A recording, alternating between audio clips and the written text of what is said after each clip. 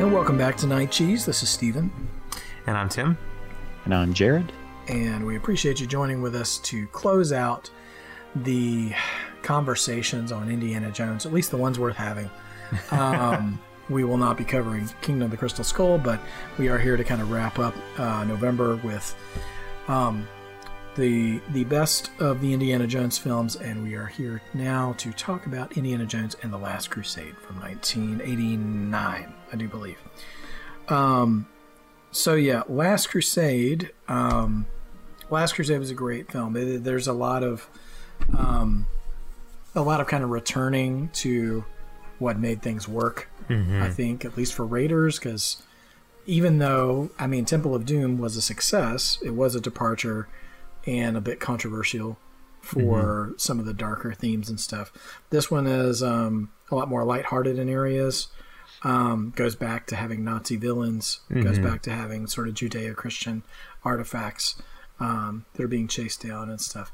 And last but certainly not least, has the addition of Sean Connery in the cast, which of course is the late Sean Connery. This arguably his most iconic role. I would think, at least among current generations. Okay, James Bond. Sorry. Yeah. But I would say at least among younger generations who were not around to experience his James Bond as it was happening. I think a lot of people were really into this role for him that were fans of his. First experiences with Last Crusade, or early experiences, any early memories either you guys have, Jared? I think it took a while for me to ever see this one, for whatever reason. I don't even remember exactly the first time that I saw it, and I enjoyed the other two, so I'm not sure what took me so long to get around to it. But yeah, it took me a while. I don't have there again, like, I don't have a distinct memory of when I really first saw any of these movies. But I think overall, I think I appreciate this one like the most in terms of a movie. Like we talked before about having a special place in my heart for Temple of Doom because it was the first one I saw. But I think maybe this one, it's kind of that the relationship between Sean Connery and Harrison Ford.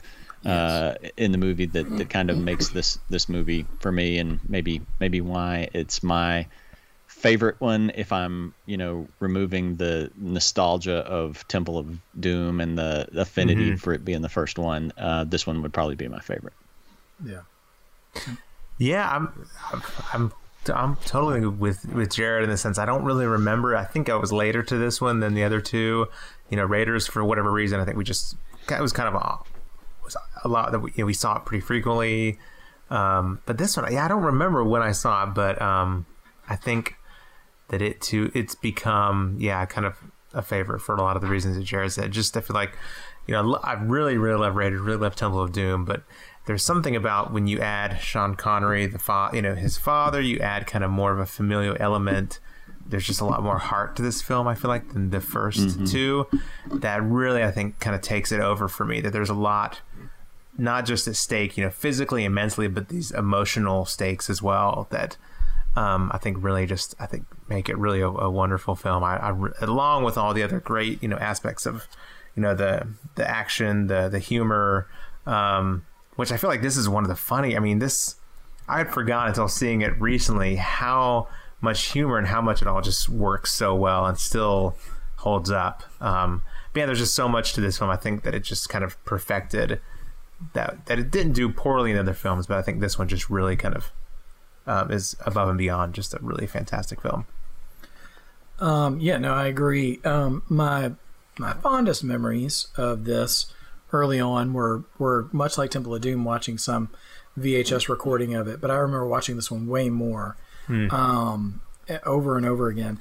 I'm curious if maybe I didn't see this in the theater, because I was looking up and I remember thinking, I was just looking, it came out in May of 1989. I was like, man, I know just from hearing other critics and film fans talk, like the summer of '89 was a big deal.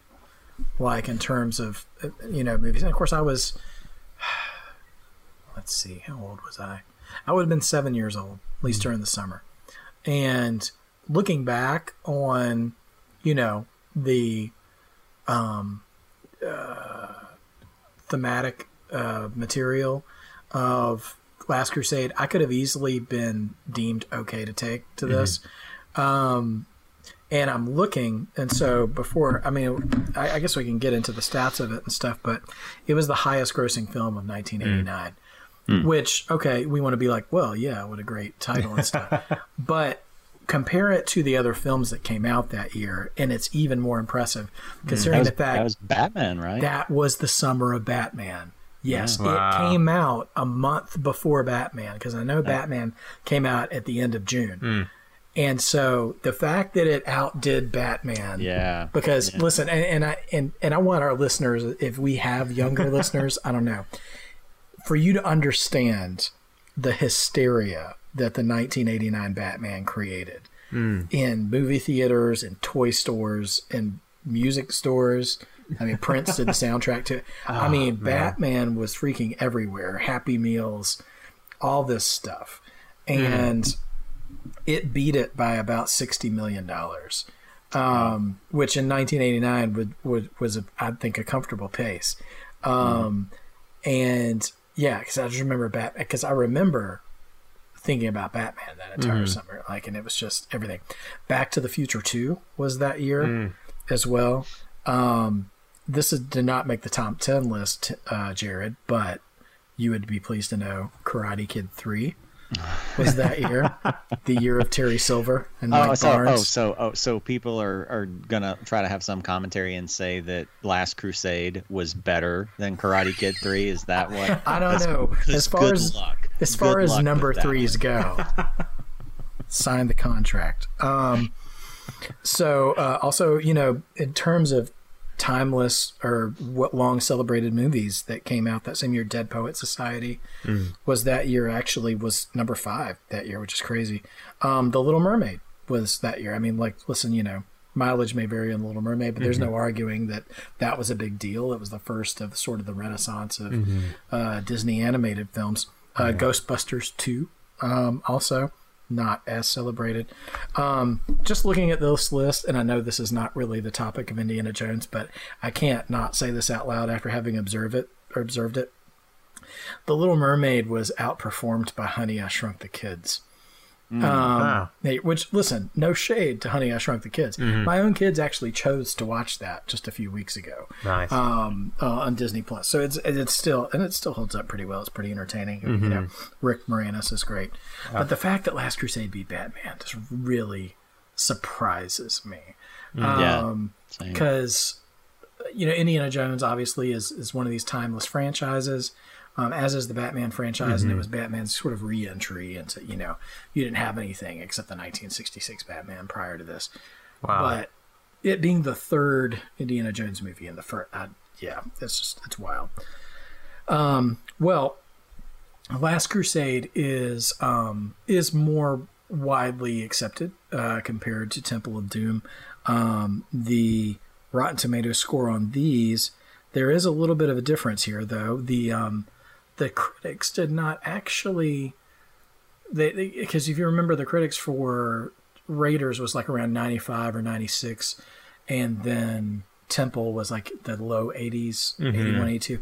Well, they only gave it 88 for Last Crusade. However, there's a bigger discrepancy here among users and critics. The user rating is 94, which is really in line with the fan base for Raiders as well, which is appropriate considering some of the similarities that it has to Raiders of the Lost Ark. Yeah. So, Last Crusade, oh man, it's just so good. And also, before I forget, in our Temple of Doom discussion, I did not mention that, I think I did mention that John Williams was nominated for Best Original Score, but didn't win. He actually lost to, a passage to India, but they did win Best Visual Effects for that film, which was well earned for a lot of the special effects that they achieved in that film, for sure. However, this time, third time's the charm for John Williams. Last Crusade actually does win Best Original Score for John Williams. So at the Academy Awards. So he, after going back and listening to them all, I'll say this: Last Crusade's my favorite out of the three, and much like Jared, I have Temple of Doom is near and dear to my heart too. But I think there's so much more. The score of Last Crusade, I'd say it's well earned. I feel like it's probably a little bit of Scorsese syndrome, maybe. Mm-hmm. Like we're going to keep nominating this guy, and we're going to have to give him one. Yeah. But it's almost like giving it to him for the three. It's like, here, you deserve this. It's a Return of the King, really, more than a thing. We're giving you all the Oscars for this one, for all the ones that we didn't give you before. So it's quite impressive in that way. Mm-hmm. But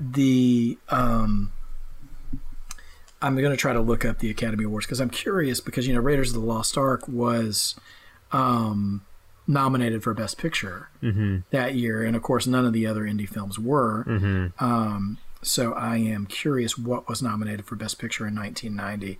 I can't quite remember same here. What that one was. But that being said, Kurosawa got an honorary award that year. Oh, wow. Nice. Anyway, about Last Crusade's score, there are so many great pieces in that. I think of obviously the march, the sort of Grail theme is really haunting and beautiful, and also I think of the sort of jovial and almost inappropriately jovial theme of when they're the motorcycle chase and the airplane chase. Yes, yeah. Like it's really light and a light beat, but they're trying to kill them. So it's weird. For what it's worth, forgot about that. These were the Best Picture nominees for that year. Driving Miss Daisy was what won Best Picture that year, which went up against Born on the 4th of July. Dead Poet Society, Field of Dreams, and My Left Foot. So those were all pretty heavy hitter Oscar-y films. Interesting. So that's interesting. Yeah. I'm trying to make sure this is actually the best. No. What? Wait, what? Okay, I might be wrong here. I've got a Wikipedia and IMDb are at odds with one another. Hold on for a second. I've got to jump back in for a sec. It said there is debate as to. Oh no! I can't believe it. I got my hopes up and I was wrong. John Williams never won.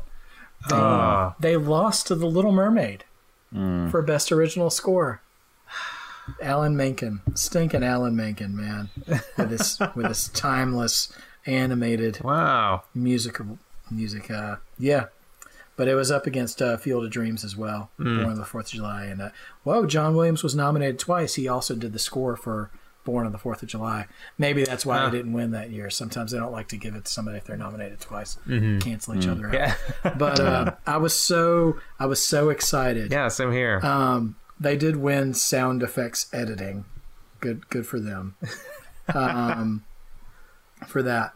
But and Batman actually won art direction. Good. That was well deserved.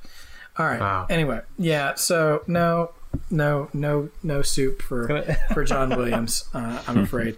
But thankfully his career has recovered. Yeah. And he's been okay since then. So anyway, what I'd like to start to really kind of dig into with is the opening of Last Crusade, which is a sort of prequel of a young Indiana Jones played by the late River Phoenix. Would you guys want to talk about that? Because now I am obsessed with making sure John Williams has won an Oscar for something. So I'm going to be looking that up if you guys want to talk about River Phoenix for a second, or at least just that opening sequence, because and maybe how that stacks up to you guys versus the Boulder scene versus Harrison Ford, James Bond, and China kind of thing. You want to go, Tim? Sure.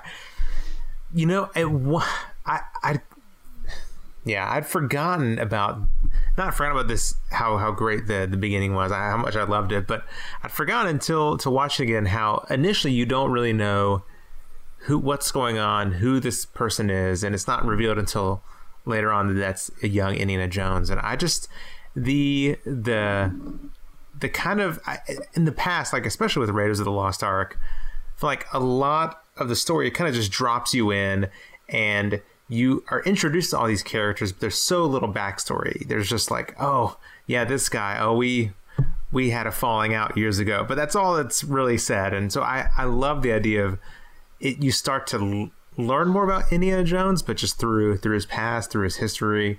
And I do love that reveal, like when you come upon this character that you kind of, you see the hat, you assume might be Indiana Jones and is someone else, and that's when you learn, the kid is Indiana Jones.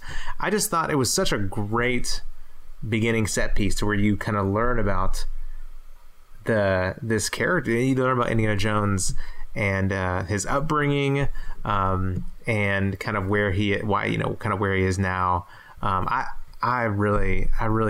feel like every film has kind of a great, beginning set piece, but this one was just a lot. It was just different enough, but just a lot of fun.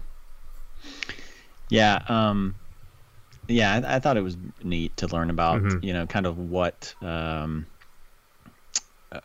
sort of his origin story in a way of how he became sort of the person that he is, and kind of what he gravitated to. And I'm glad we got that within the story of, the movie that kind of focuses on the story between him and his dad, and you kind of see what he, how he I guess, rebelled in a way and what he gravitated towards. But of course, then towards the end, of course, there's not really a turn in his character or anything, but you see, when he was younger, how he's always kind of, I guess, idolized the scoundrel in a way, and kind of emulated that. And then, it was neat to get that story within the context of, or get that backstory within the context of him and his dad, and sort of, strengthening that relationship, mending it a little bit.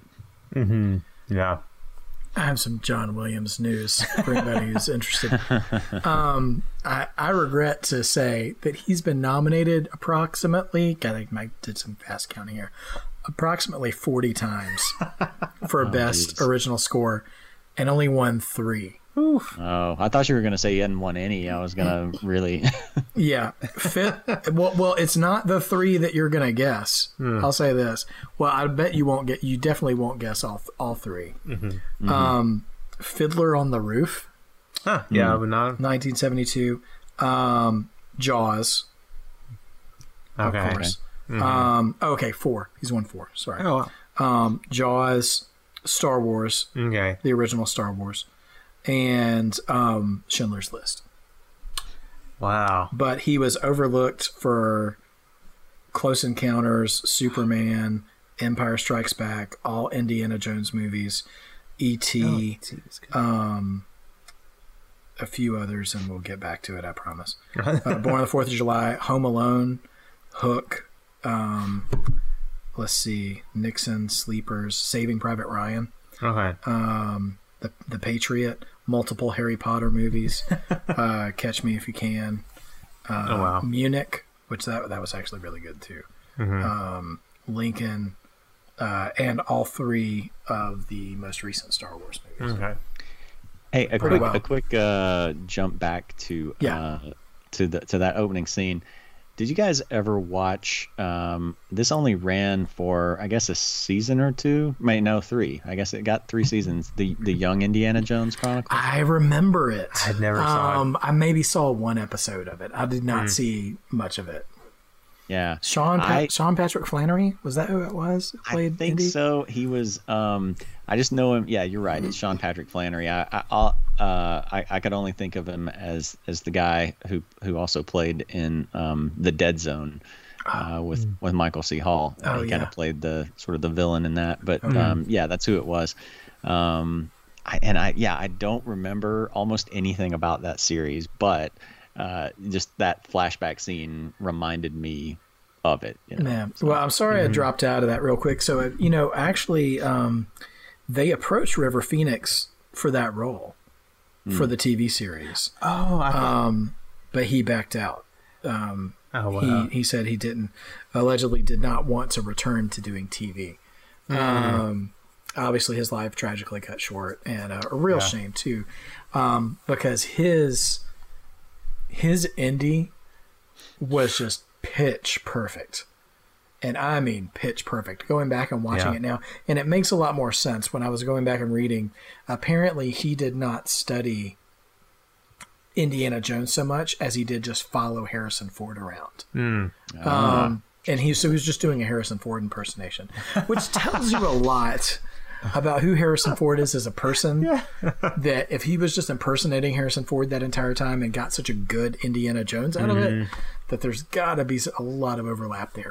Tim, I heard you talking about this for a second, and that was one thing I thought was really, I don't think cute is the word I want to use, but it was a nice little coy play on their own, what's the word? On their own kind of trope, which is the slow reveal of Indiana Jones, which they're setting you up for that again. But when the guy turns around, it's not him. That's the first time in the film his friend calls him Indy. So you don't actually know that kid is Indy. Or you're not supposed to know that kid is Indy yet. And it's not until you see the man who is credited as Fedora. Love that. And it's not until they reveal that is in fact not Indiana Jones that they establish that the kid is.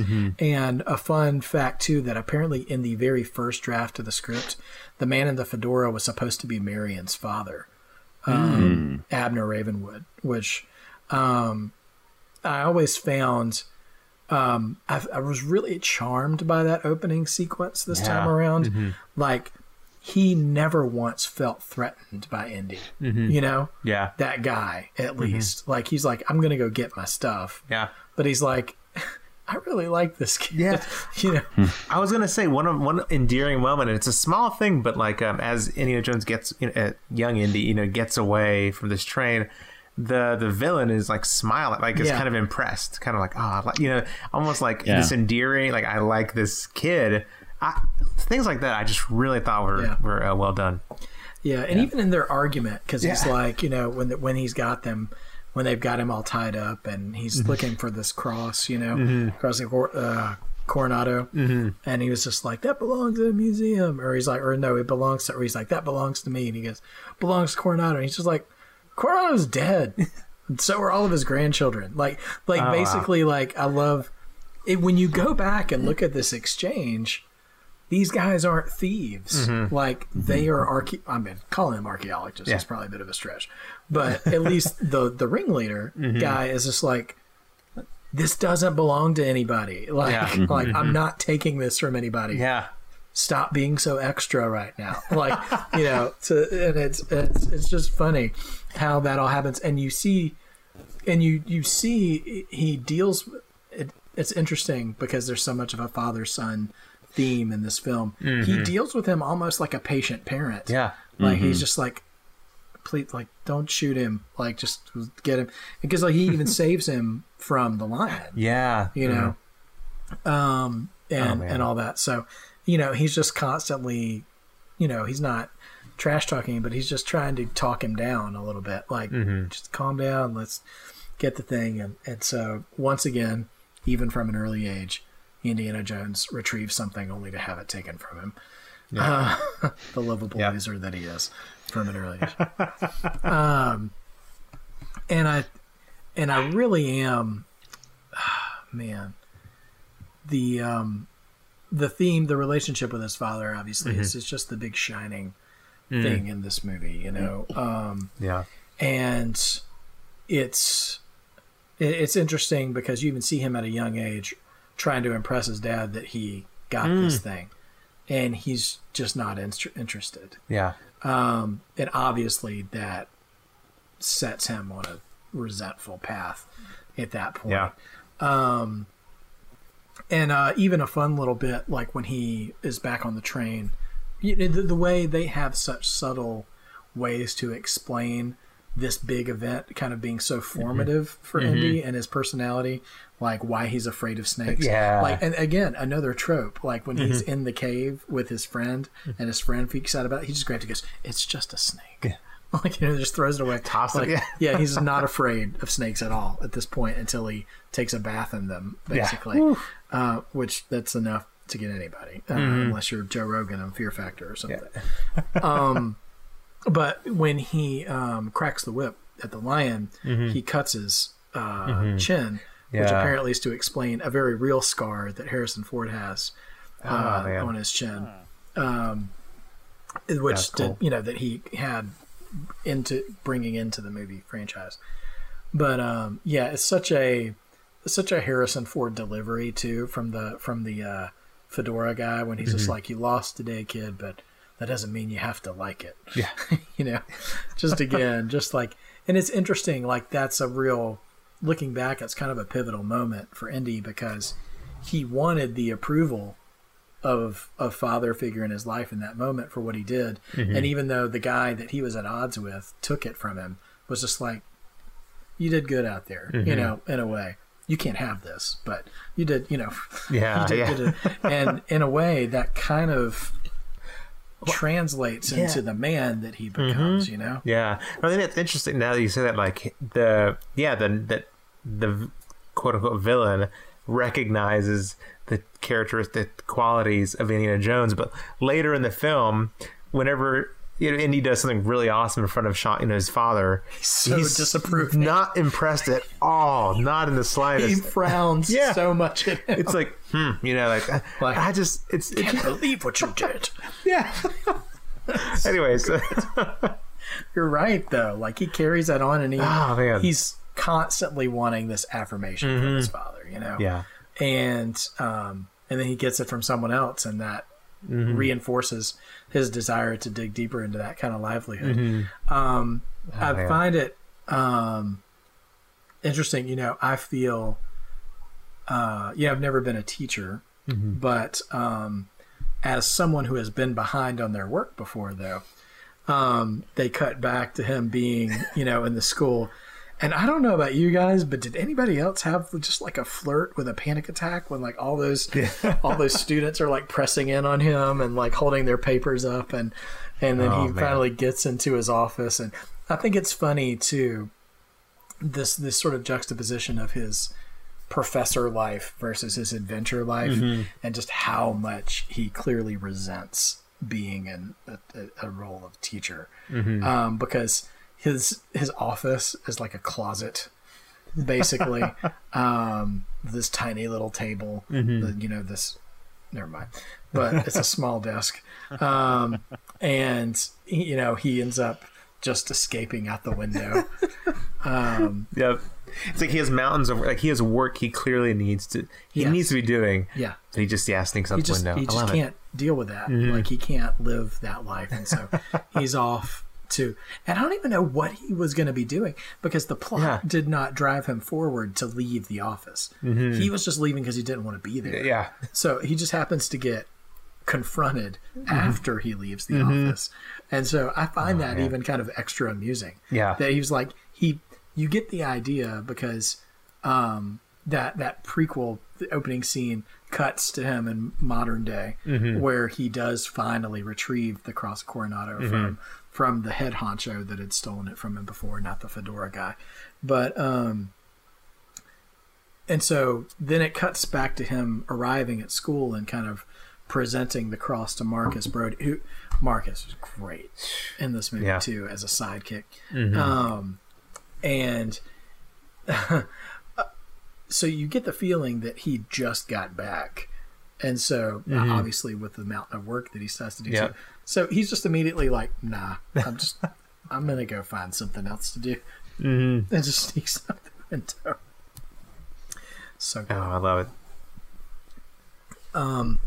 So, we find out that, I'm trying to remember exactly. So it was Donovan, this guy, this mysterious figure, who has hired him, and begins talking to him about the possibility of the Holy Grail being, the cup that Christ used at the Last Supper, being real, first of all, and recoverable. And there being kind of legends behind it, like King Arthur's legend and stuff about the power that it holds for people to live eternally.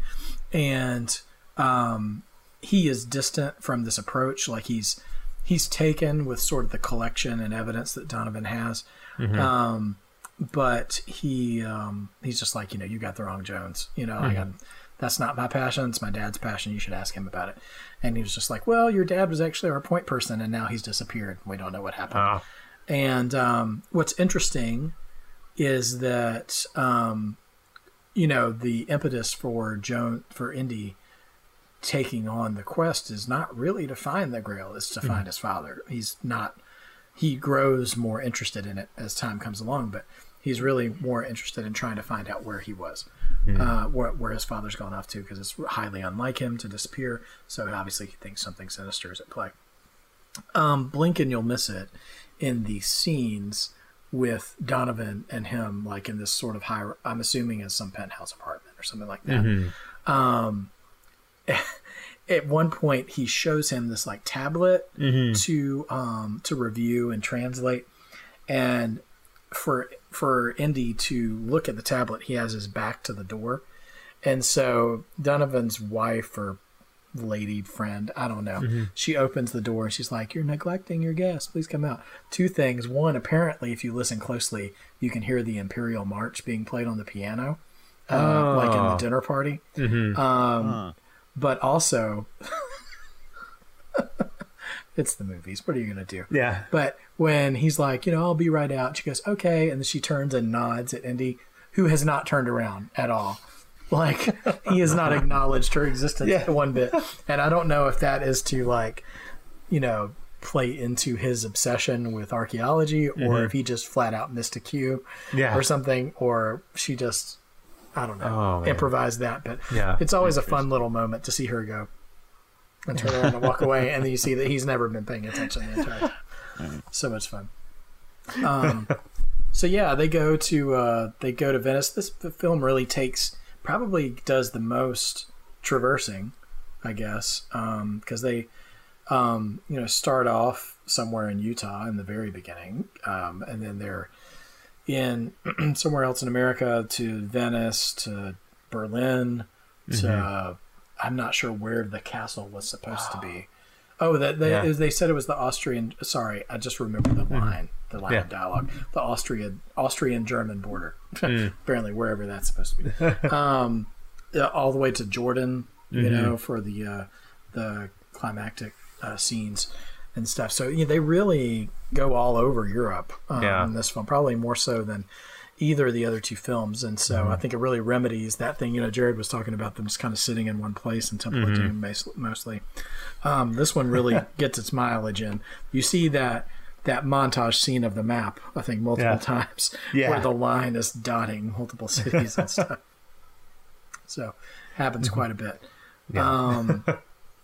So here, the femme fatale, I guess, of the movie is Elsa, who starts off as like a research assistant or something that was working with Indy's father, then goes along to work with Indy and Marcus to try to sort of simultaneously try to advance on the Grail research, but at the same time find out what happened to him. And she's an interesting character. I mean, she was... she's introduced as this like really beautiful but not stupid and not, well, I would say appropriately prone to terror. Willie from Temple of Doom would scream when she saw an elephant, but Elsa at least waits until she's starting to get covered in rats to do that.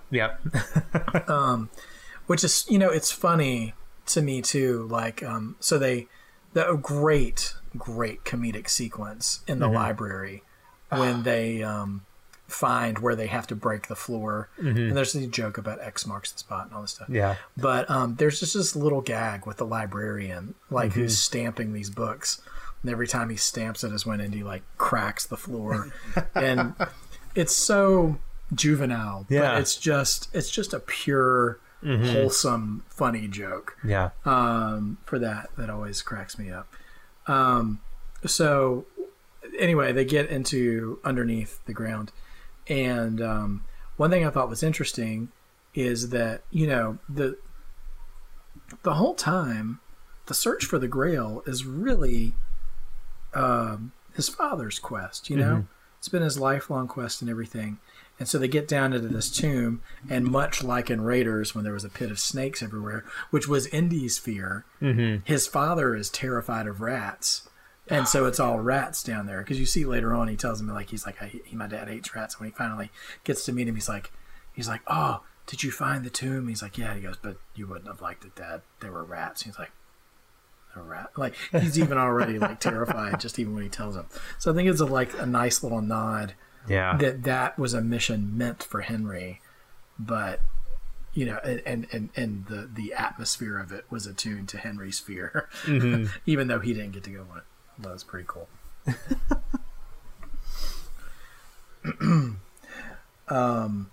So they do a lot in Venice. I feel like they really escalate the action sequences in this movie too. I think about like the boat chase. I always forget about the boat chase. Same.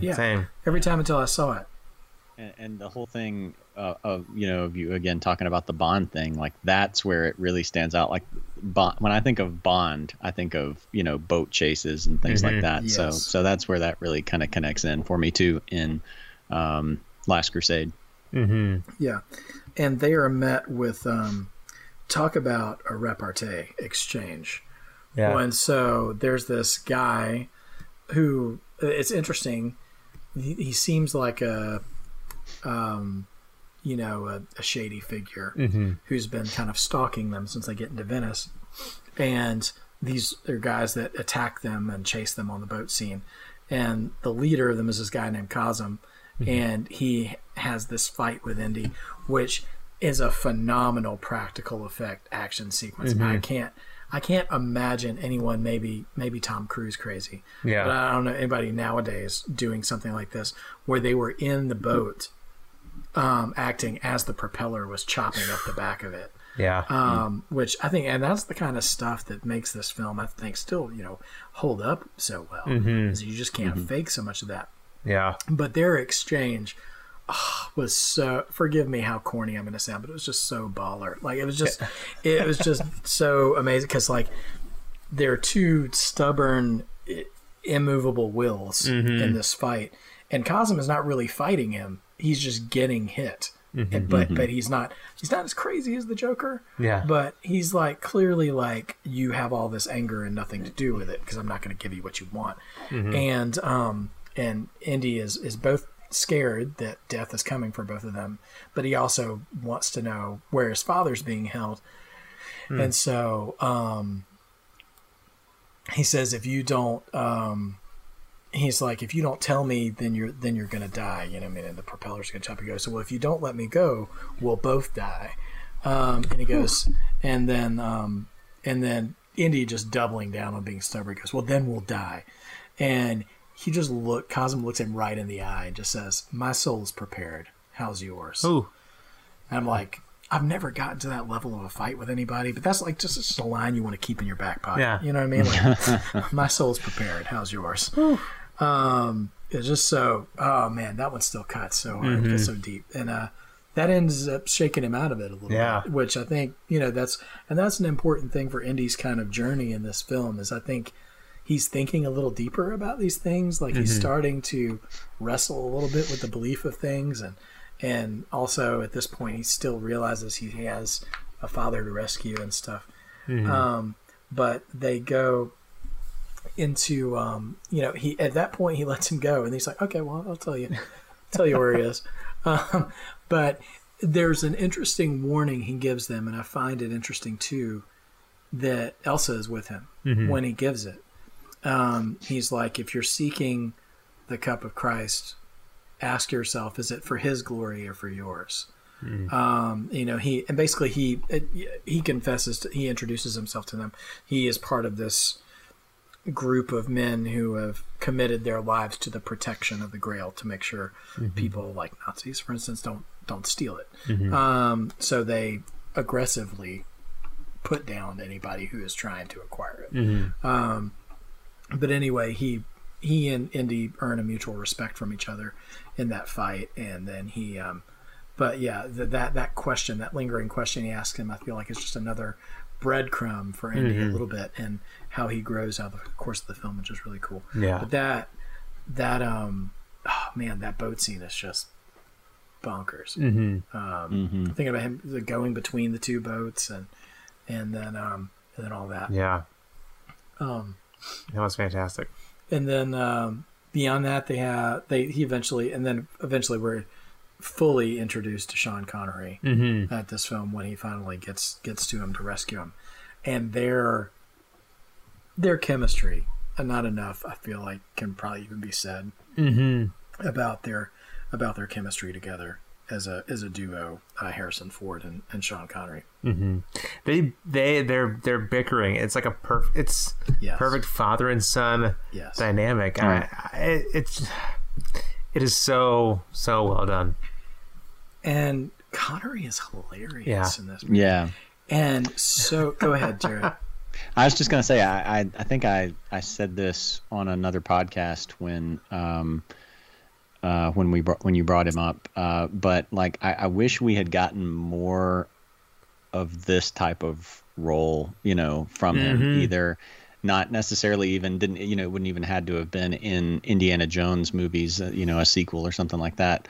Yeah. Although I think we can safely say that if he had been part of a fourth movie, it would have been better than the fourth movie that we got. Yeah. So, agreed. Yeah, they should have done that. But anyway, but just in some sort of role where, where we've seen just, some of these different actors, Patrick Stewart or Ian McKellen or whoever, it would have been nice to have gotten more of this, this Connery instead of, even though I loved him as James Bond, this is definitely my favorite from him. Oh, absolutely. A fun fact too, Tom Stoppard was a writer, and he was hired and paid $120,000 to rewrite part of the script, specifically the lines for Henry and the Henry Indiana exchange. Wow. After the movie's released and subsequent success, he was paid another $1 million as a bonus. Nice. In the last bonus. Yeah, it's quite nice. It was only 1/474th of the total gross, But it's also $1 million in 1989. 89. So, yes, that $89 million money. Yeah, that's Joker throwing cash at Gotham City. In The Last Crusade: An Oral History, an article published in Empire magazine in 2006, Spielberg said about the junior and senior conversations, "It was an emotional story, but I didn't want to get sentimental. Their disconnection from each other was the basis for a lot of comedy, and it gave Tom, who was uncredited, a lot to write. Tom is pretty much responsible for every line of dialogue."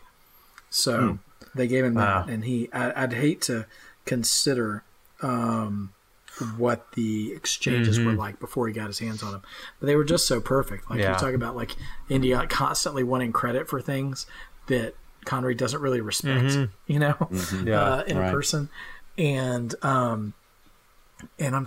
Connery's like dry humor was just so perfect, especially the scenes in the castle. But go ahead. No, I was gonna say, I think this was this might have been even the first. I'm trying to remember now, but when he breaks the vase or over Indy and is more concerned and more relieved that the vase was a fake than Indiana Jones being harmed, like his son being hurt. I was like, oh, thank goodness this isn't real. Like, I just thank God, small things like that. It's fake. Yeah. You can tell from the cross section. Oh man, so good. When they're inevitably captured by the Nazis in the castle that Indy has infiltrated.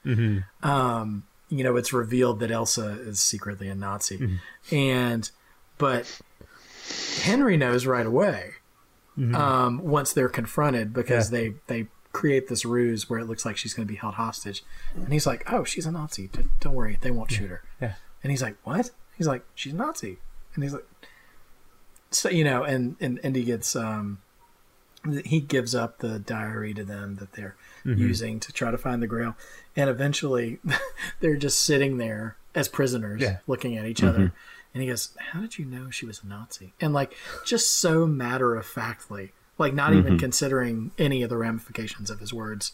Henry's just like, "She talks in her sleep." And he just sits there like, "Oh, that's all." And the whole time Indy's like, "Tell me you didn't just say that."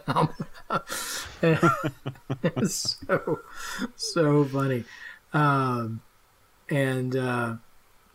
There's another line, just a little throwaway line, like when it had to do with the diary again too, and I'm trying. Oh no, they found out there were pages missing from the diary, so Indy had covered his tracks, and Elsa already knew that he would have given them to Marcus because she had infiltrated them and stuff. And he was just like, no, he's like, "You'll never find it," or whatever. And stuff. And just the contempt that Henry looks at Indy with when he finds out that they're on to all of his schemes. Yeah. He says something like, "I should have mailed it to the Marx Brothers," or whatever. This diary. This is just so absurd. And they have this escape sequence where they try to get out of the castle after it catches on fire and stuff, and it's just so so good. Real quick, going back, as far as like, there's so much great comedy in this film. One of my favorites, there's a couple that really stand out to me, but one of my favorites is that kind of cut where at first, Indiana Jones, they're like, "Oh, Marcus, we'll find him. He's okay." And he's like, "No, he just has this whole litany of like, I can't remember. He talks about him like he's James Bond." Yeah. It's like, with any luck, he already has the Grail. And then it cuts, and Marcus is like, "Does anybody speak English? Hello, anyone speak English here?" And just a sore, just stand out in this crowd. Blend in, disappear. You'll never see him again. Does anybody know ancient Greek? I still laugh out loud every time that happens. Good. Marcus is so great. They then begin, and I will say too, like, it's their departure, again, Elsa, this femme fatale that just tantalizes Indy, the whole movie and stuff.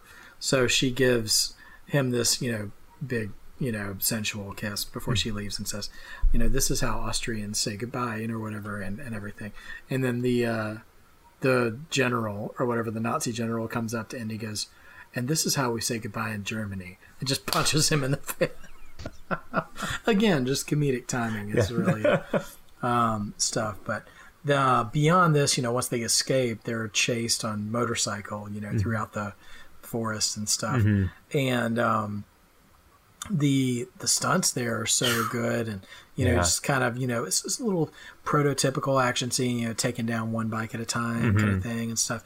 But every time, like, Indy's father's just furrows his brow and like, "Can't believe you're killing people," and like, he doesn't seem to understand what's going on. Like, at the time, like, he uses a boat as a decoy before they take off, and he's like, "Wait, are we not getting in the boat?" It's like, "No, Dad." And he's just like he turns into such a teenager. Yeah. With his Dad. Yeah, that's right. It is. It's so amusing.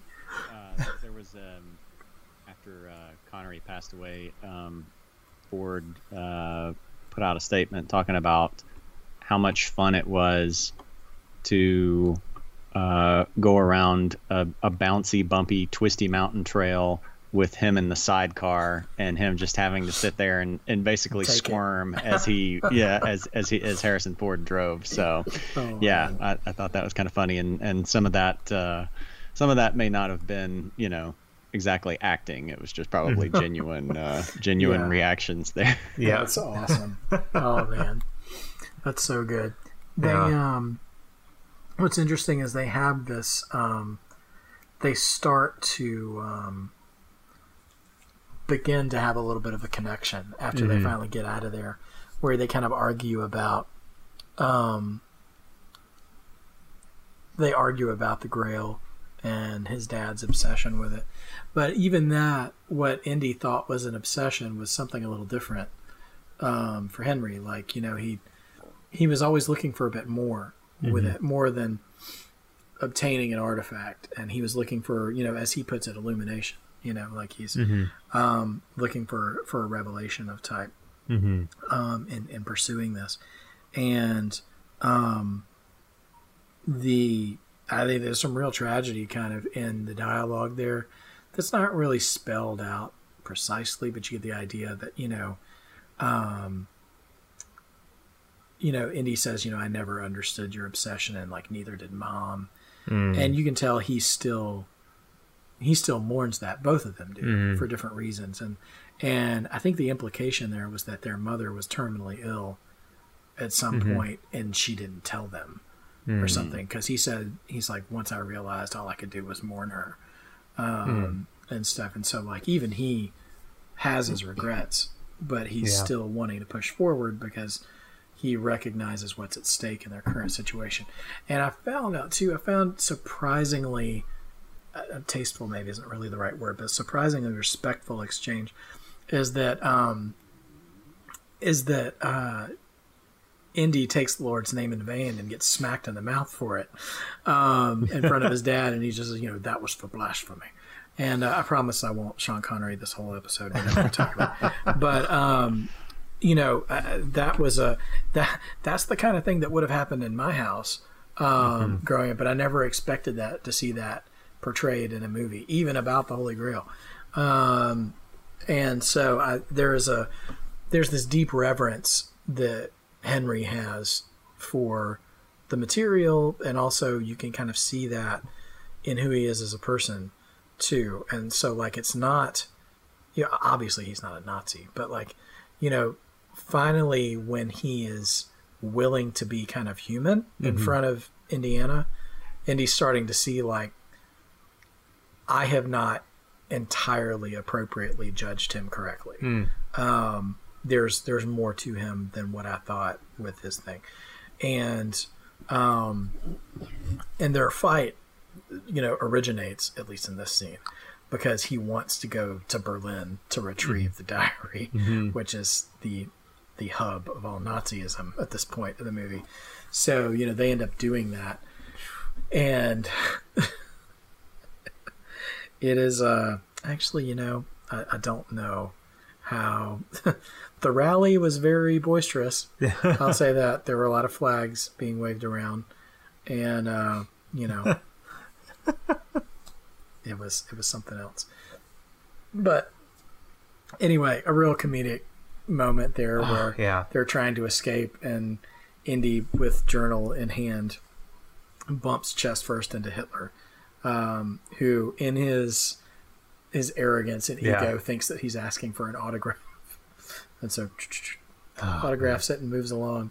Just a great, and that scene, like that beat was like just perfectly timed out long enough to draw the line between tension and silliness there, to like, oh my gosh, like is something actually going to happen? And then by that moment you're like, that's, and the musical cue to come right back in, like right after it stops as he starts marching again. Oof. It was really really well put together, that scene. I enjoyed that a lot. I forgot to mention that Sala is back in this movie too. And he's also great. He and Marcus kind of have not really a side adventure, but they're, you know, they're the other piece of the Fellowship headed toward the mountain there. And that they had a really their chemistry also was really well together, trying to escape Nazi captors as well. I'm trying to think. I really just want to kind of jump to close to the end, but I'm trying to think in the progression of the story if there were any other scenes that really jumped out. Like the tank chase was crazy as well. But really, I mean, and talk about, you know, like, you know, now with like CGI, I don't know how much of that would have actually been done, but to see so much of it be, you know, Indiana Jones literally like hanging off the side of a tank get dirt and dust all over. I mean, you really feel that legit fear and tension, like that something really bad could happen to him. And I love that entire chase, that entire scene, that sequence. That was just, oh man. And that really was him hanging from the tank scene too. Like they were just pouring buckets of dirt on him and stuff as the tank was moving along. And the plane, the plane sequence, like again, more comedy amidst action between those two. And just Indy's exasperated frustration with his dad. He's just like, we have, bogeys at 10 o'clock. And he's like, that's 3:30, whatever. And it's like, no, Dad. And just, Or even, you're probably going to even go to, okay. But even again, another one of my favorite scenes is like, Connor, Henry with the turret or whatever. Oh yeah, the tail shooting gun. His own tail. I'm like, oh, sorry, son, I can't do it.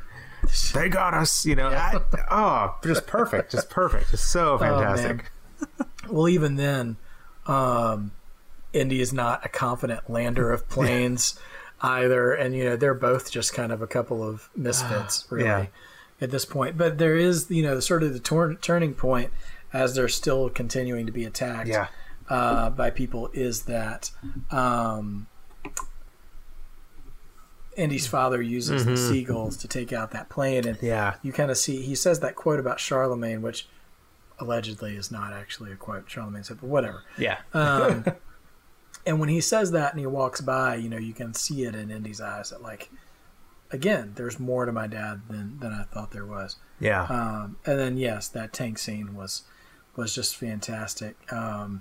Just so gritty and like not like dark, but just so such a dirty fight, like it's felt so authentic. In so many areas, and like a real tug of war even between feeling like you've almost succeeded and trying to like save hostages, of Marcus and his father and stuff, and so trying to get them out of harm's way, trying to get his father and Marcus out of harm's way, out of the tank, while he's still fighting the soldiers, and like just the push and pull, the back and forth of that, just the tension and that sequence is fantastic. I remember the final, the use of the whip, Henry's along the tank wheel, what's the conveyor tracks, and like trying to fend off people, but also trying to save us. I mean, it's like it doesn't let up. It's just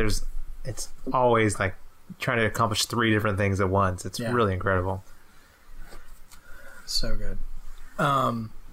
We and eventually it does get down to the finale of that, and it really, in making this sort of approach towards the end game here, they've been having off and on conversations, a particularly lengthy one, in the Zeppelin before they try to escape that, where Henry's trying to guide him through what the journal says the task will be, and he just looks at him. He's like, "What does that mean?" And he goes, "Well, I don't know." It's just such. So there's this great mystery as to what's going to happen, and so the moment of course, the Nazis show up at the same time, and they end up shooting, Indy's dad, and just at that moment too, that was a really poignant moment, because you never think Indy's gonna die in these movies, but could a side character, die? I don't know, just enough suspension of disbelief. I'd be worried about that, especially like when it comes to, and I guess I wasn't either realistic or cynical enough as a younger movie viewer to think, well, obviously he's gonna get it, or whatever. But when Donovan confronts Indy, he says, "It's time for you to decide what you believe," like taunting him enough to say, like, "I know that you're a skeptic at heart, so there's no way you're going to survive retrieving that grail, but your father's not going to survive unless you do it." And that moment of seeing his dad get shot, like, it's almost like, you know, the real trigger of separation for Indy. Like the resentment leaves immediately in that moment, and it's you know, that's really palpable, and it's good work by Ford and Connery in that moment. But so like it's interesting. I like the way that they shot it when he goes through the trials, because this is his dad's journey, you know, and he doesn't get to go on it, and it's just so heartbreaking that they speak through it together, almost as if they had like an earpiece, you know, kind of thing, and the whole time he's coaching him as if he can hear him, but he can't, you know, and it's interesting. It's interesting to see Indy like unsure of himself for once, like you go all the way back to the beginning of Raiders when he's walking through that cave and stuff, like that was the unflappable guy, you know, but here he is. I don't know if I'm thinking too much into this, but it's almost like I said, this was Henry's journey, but it's almost like I want to do this his way, almost, you know, like since he can't do it, and he's not second guessing himself, but he's just making sure, like, what would a penitent man do? You know, like he's sitting here thinking, like, I have to think outside of myself because this is not natural to me. Every single one of those tests was something alien to who Indy was. A humble person. You know, the gag about, but even then he knows when he almost dies in the second one trying to spell out Jehovah, you know, he has to come back and be like, wait, that's not how it goes. And you know, Harrison Ford is for better or worse, whether he likes it or not, is a bit of a typecast actor, you know, but the type that he is really good, you know? And so when he gets to that third trial and he realizes when he just says out loud, it's a leap of faith, like the reaction he gives when nobody else is around is just so good. Like it's just it's that struggle, that moment of, I'm going to have to walk out into nothing, and it's the only way forward. And there's no whip. There's no shortcut. Like, it is just straight up vulnerability. And I don't know if it's going to work or not, but it's my only choice. Which is essentially what a leap of faith is, I suppose. But I always wondered if, like, you know, he, and it's been a while since I didn't get a chance to go back and watch it again. So it's been a while since I've seen it. But if I'm remembering right, you know, where he throws the rocks and dust, you know, afterwards, I always wondered if it would have worked if he had done that first. That's a question I wanted to ask you guys too, because, you know, in retrospect, I've heard a lot of other people be like, oh yeah, this leap of faith is really this forced perspective kind of thing where it looks like there's nothing there. But the whole tenets of being worthy of the Grail is about who you are, and I think you're right. Like, I think it took faith to make it appear. Right. Because I mean, some of the other stuff, like, you know, I mean, we've established, like, within that universe or whatever, it's not. I mean, sometimes maybe it is, but it's not always just like, oh, there's a scientific explanation for this that we just don't understand. You know, we didn't understand, or you're not looking at it right. Like, there are like legitimate. There's like a legitimate spiritual side of things. So, that's, I've always wondered about that. Like, if he had tried that first, if it wouldn't have worked. Yeah. I think I don't think it would have. I mean, because that's not a leap of faith, really. You know, right. To do that. And so, I just, in this moment, I would choose to believe it would stay there for him and his return, which is why he could be followed into there by the Nazis or something like that. And I'm trying to think now, the night, you know, they go in the night and the final Crusade night, which is a really interesting scene too. And like many, I'm trying to think, there was a classic actor they actually wanted to get to play the Knight, but I think he either passed like right before they started shooting or something. But I want to find out who that was. They could have also had Sean. That could have easily been a Sean Connery role if he hadn't already been in this film. Right, exactly. Oh yeah, you have chosen wisely. Yeah, it's and I think the it is a little derivative, there of Raiders and drinking of the wrong cup. I mean, I like the imagery there of all of these highly bejeweled and elaborate pieces of false grails there, right next to it was Laurence Olivier. They wanted to have Laurence Olivier play the Grail Knight, but he was too ill to commit to the role, and he actually died not long after the film got released. But yeah, so that would have been cool. But forgive me, I can't remember who actually played him, but did a great job. I loved the array of rich looking grails, to have that one humble one hidden behind it and everything. And I think that was a great, for one, it was a really great closing of the loop of storytelling that Donovan didn't know what to look for.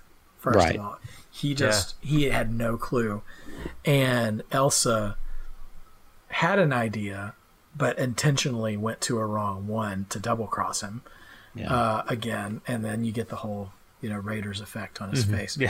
And then and then she seems to kind of agree with Indy's assessment of looking for the cup of a carpenter or something like that. But the Knight, and I think that's this was the great sort of, I don't want to say cop out, but the great terms and conditions of possessing the Grail is that you don't get to leave. And I never caught, as a kid, I don't know, I just stopped listening, I guess, when the guy was talking. And then when things fall apart, they fall apart at the end. But I think that's a really interesting thing. There's always a catch to these artifacts, the stones, the Ark, the Grail. They're all like monkey's paws. They really basically. are, in a way, yeah. And so I love that he brings it back, and his it heals it heals his father in more ways than one, really.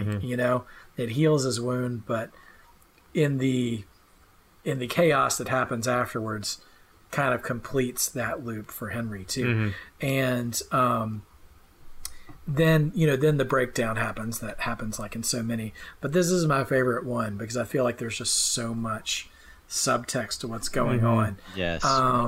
With Elsa, she never got it, and I mean, Connery has a great line once they're all out of there, about, she thought she'd found a prize, like she never really believed, she never really understood. And again, that's someone, looking to use the power, the Grail, listen, it's, whatever, movies, but looking to use the power of God to accomplish their own purposes. Because even when she takes it, one, she's ignoring the warning that's given by the Knight when Indy is still with his father, and she's like, it can be ours, like we can keep it. She's almost looking like Gollum in the eyes a little bit. And to be honest, it predates a lot of the cinematic stuff with the Lord of the Rings, but honestly, go back and look at it. She's got that really obsessed, crazy look in her eyes, and he's like, you can't do that. And I mean, favorite scene of the movie is the exchange of Elsa and then Indy trying to get the Grail. And I had to take a deep breath because that one just it still gets me no matter how old I get, because it's in those moments like, she's obviously reaching for the very thing that Indy was always kind of looking for in the first half of all of his movies, almost, just like trying to obtain the artifact. And when I see it this time, she obviously she falls to her death because he can't hold her, and she won't listen to him when he's warning her. But then he's falling, and he's in the exact same situation, and it seems almost seems a little contrived because it just happened. But at the same time, in watching it more recently, I feel like it's Indy's last try to do something that his dad will affirm for him. Like, here was the cross. Okay, you didn't care for that. Look at how many Nazis I can beat up. You don't care about that. I'd saved your life. And it's not that he wasn't ungrateful for that. Obviously he was. But he was just like, this was my dad's entire life's passion, and I can give that to him. And for that moment to be met with Henry finally... I don't want to be insensitive, but calling Indy by his preferred name for the first time in the movie is an acceptance of not who Indy, not who he was accepting Indy as he was, and not who he was trying to impress upon him as, and so when he says all that and just says, "Let it go," like is enough for Indy to actually hear it, and snap him out like, yeah, let's go. And I would be remiss because like many times I watched it, I never caught this until the last few times, or at least it didn't feel as important as it does now, is that as they leave, you can see the night again, and he gives a wave to Indy, and Henry stops this time. He's like, as if to say, like, is that him? Like, like he didn't get to do the trial. He didn't get to go. And now it's like this last gift to Henry to get to see him. And Henry's like, Indy's about to like grab him to go. And then he stops and realizes that he has an opportunity to have the moment that his entire life's passion has had. And he gives it to him for like 3 seconds, because everything's coming down around them. And to watch Indy watch Henry watching is really, it's so quick, but it's really, really cool. And then he's just like, and he gets to return the favor. He's just like, Dad, can we go? And he's like, okay. And that sort of reflective moment in those scenes are really, really cool, and that make an already amazing movie for me. Like, just so good.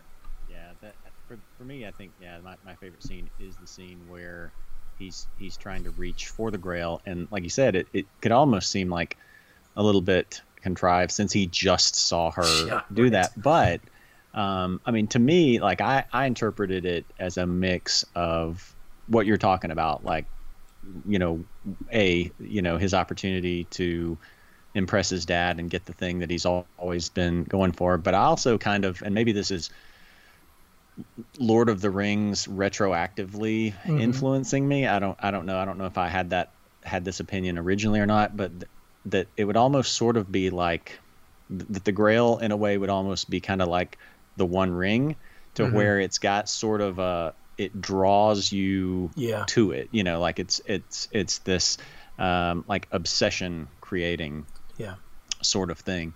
So that was such a touching moment for him to, just have this like calm, fatherly voice of, like you said, calling him by his preferred name to get him to kind of snap out of it, and so much unspoken there in him saying, like, this is what I've been after my whole life, but you're more important than that. So absolutely. There's so, and that's such a parable, right. In that moment. And to circle back, like the next scene when they're all out there on their horses and everybody's releasing, their tension a little bit there. That is, I love the way they just kind of close the story loop on Henry, because the first time you hear him, he's chiding Indy for being insolent or whatever. But he's drawing in the diary. He's making the diary in the beginning of the movie. And he says, "May he who illuminated this illuminate me." And and he is evaluating the Grail's effect on everybody when they're out there on their horses just waiting to leave. And he says, Elsa didn't understand. She thought she had a prize. She thought she'd found the prize. And Indy says, "Well, what did you find, Dad?" And he just stops for a second. And he says, "Illumination."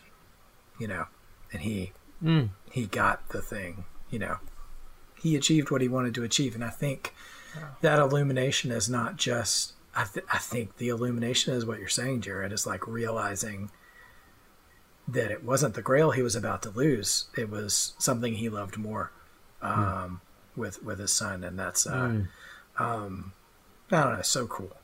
And then my it's a great great. You could have ended the movie there if you wanted to, but as they start to one by one run out with the Indiana Jones March playing, which is perfect.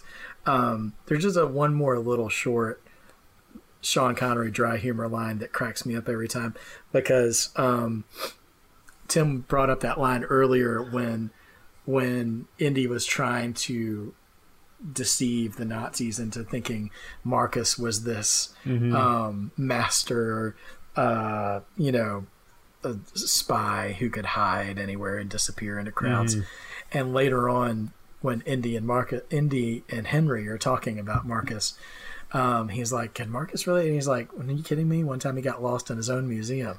And so later on, they're all four lined up, Marcus and Sala and Indy and Henry. And they're like, "Okay, guys, are you ready?" And Marcus is like, "I'll go. I know the way." And he like charges off first and almost falls off the horse. And it just really looks terrible. And it just does a cut to a shot of just Indy and Henry sitting there on their horses, both looking ahead. And Henry goes, "Got lost in his own museum, huh?" He's like, "Yep." Just there's a little back and forth. Oh gosh, got lost in his own museum, huh? Oh man. And of course they literally ride off into the sunset, which I think just makes the existence of Crystal Skull even that more infuriating. Like it was just it couldn't have been a more perfect end. I think this and the existence of Crystal Skull is the perfect illustration of a satisfying conclusion to, like, the old, I think it's like the magician saying, or just a showman saying, "Leave them wanting more." It's just leaving on the right high note moment. And of course taking way too long to circle back around to it as well. Like maybe they could have done another one in 92 or 93 and it maybe still would have salvaged something, but I didn't need it. I mean, like, this was this is by far my favorite Indiana Jones film, and just no, like we said about Raiders, just no wasted moments. For me, everything has a purpose and drives the story forward, and excellent performance, timeless performances by Connery especially, and great stuff. He was also, for what it's worth, nominated for a Golden Globe for Henry, for the role of Henry. Wow. Yeah. Not sure who ended up winning that year, but yeah, I may look that up if you guys have any additional thoughts. Well, I just pretend that Kingdom of the Crystal Skull doesn't really exist in the canon, and honestly, like I've gotten that this is slightly off the topic of The Last Crusade, but in order to preserve the legacy of The Last Crusade, like you see movies now that just go back and pretend that certain sequels don't exist.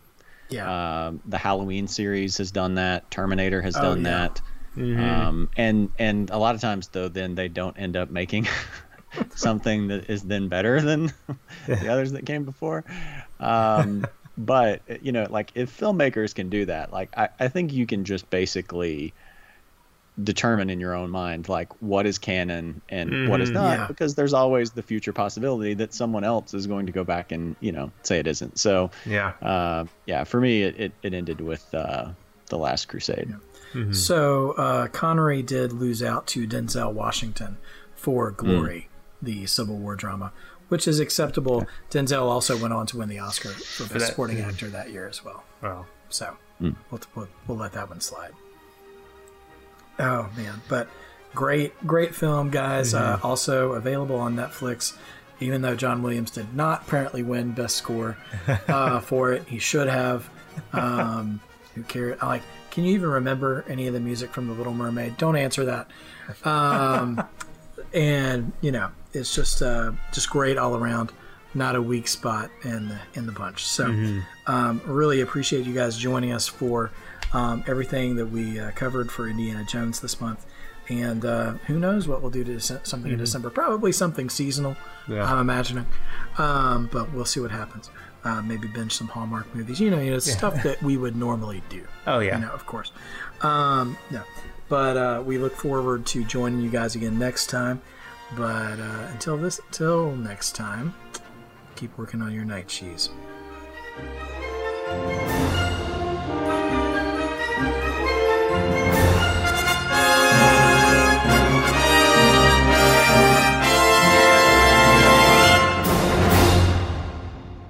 You have chosen wisely.